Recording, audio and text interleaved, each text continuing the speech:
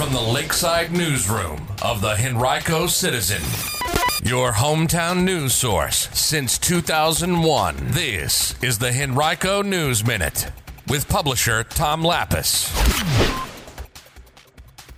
New details about what could become a large data center farm in eastern Henrico and a day off for Henrico school students. We'll tell you about those stories and more in today's Henrico News Minute. It's Friday, February 23rd, 2024, and it's brought to you today by Richmond Volleyball Club. And now for the news. A conceptual plan submitted by the developer that's seeking to rezone 622 acres at the I-295 I-64 interchange in Sandston envisions the possibility of as many as 13 data centers on the prominent site. Richmond-based developer Horrigan is seeking a light industrial rezoning for the entire site.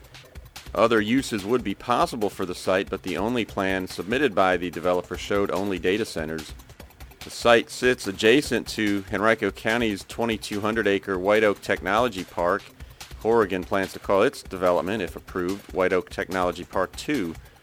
The case is scheduled to be heard at the March 14th Henrico Planning Commission meeting after being deferred in January and February.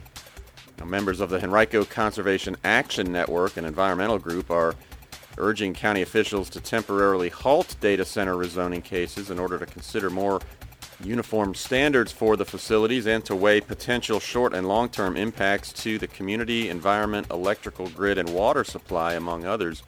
Today on HenricoCitizen.com, we've got an in-depth look at what this proposal could mean for eastern Henrico.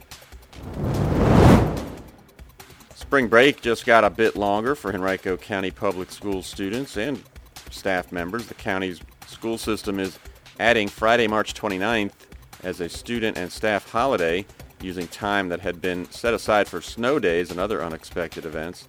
Students now will have their final day of school March 28th before spring break and then return on April 8th. Bridge demolition work on I-95 in Henrico will cause overnight lane closures between Chamberlain Avenue and the I-295 exit at mile marker 85 from 9 p.m. to 7 a.m. beginning on Monday, according to VDOT. It's a project that will remove the Scott Road overpass bridge. That project is scheduled to be completed sometime next month. It originally was scheduled to be completed between December and January, but was delayed. Closures will include alternating single and double lane closures in both directions. Legislation that would enshrine the legality of same-sex marriage in Virginia, even if the U.S. Supreme Court reverses its 2015 decision that legalized marriage equity nationwide, will advance to Governor Glenn Youngkin's desk. The Democratic-controlled General Assembly passed that legislation with some Republican support.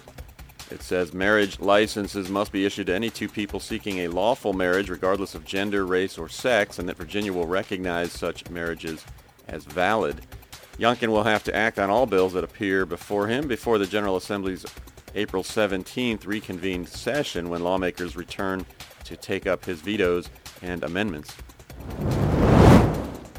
But within days of each other, two high-end steakhouses opened this month in Short Pump, and in this month's edition of Plate and Goblet, you can read more about those and other news and notes from around the dining scene in Henrico County. Check that out right now on our website.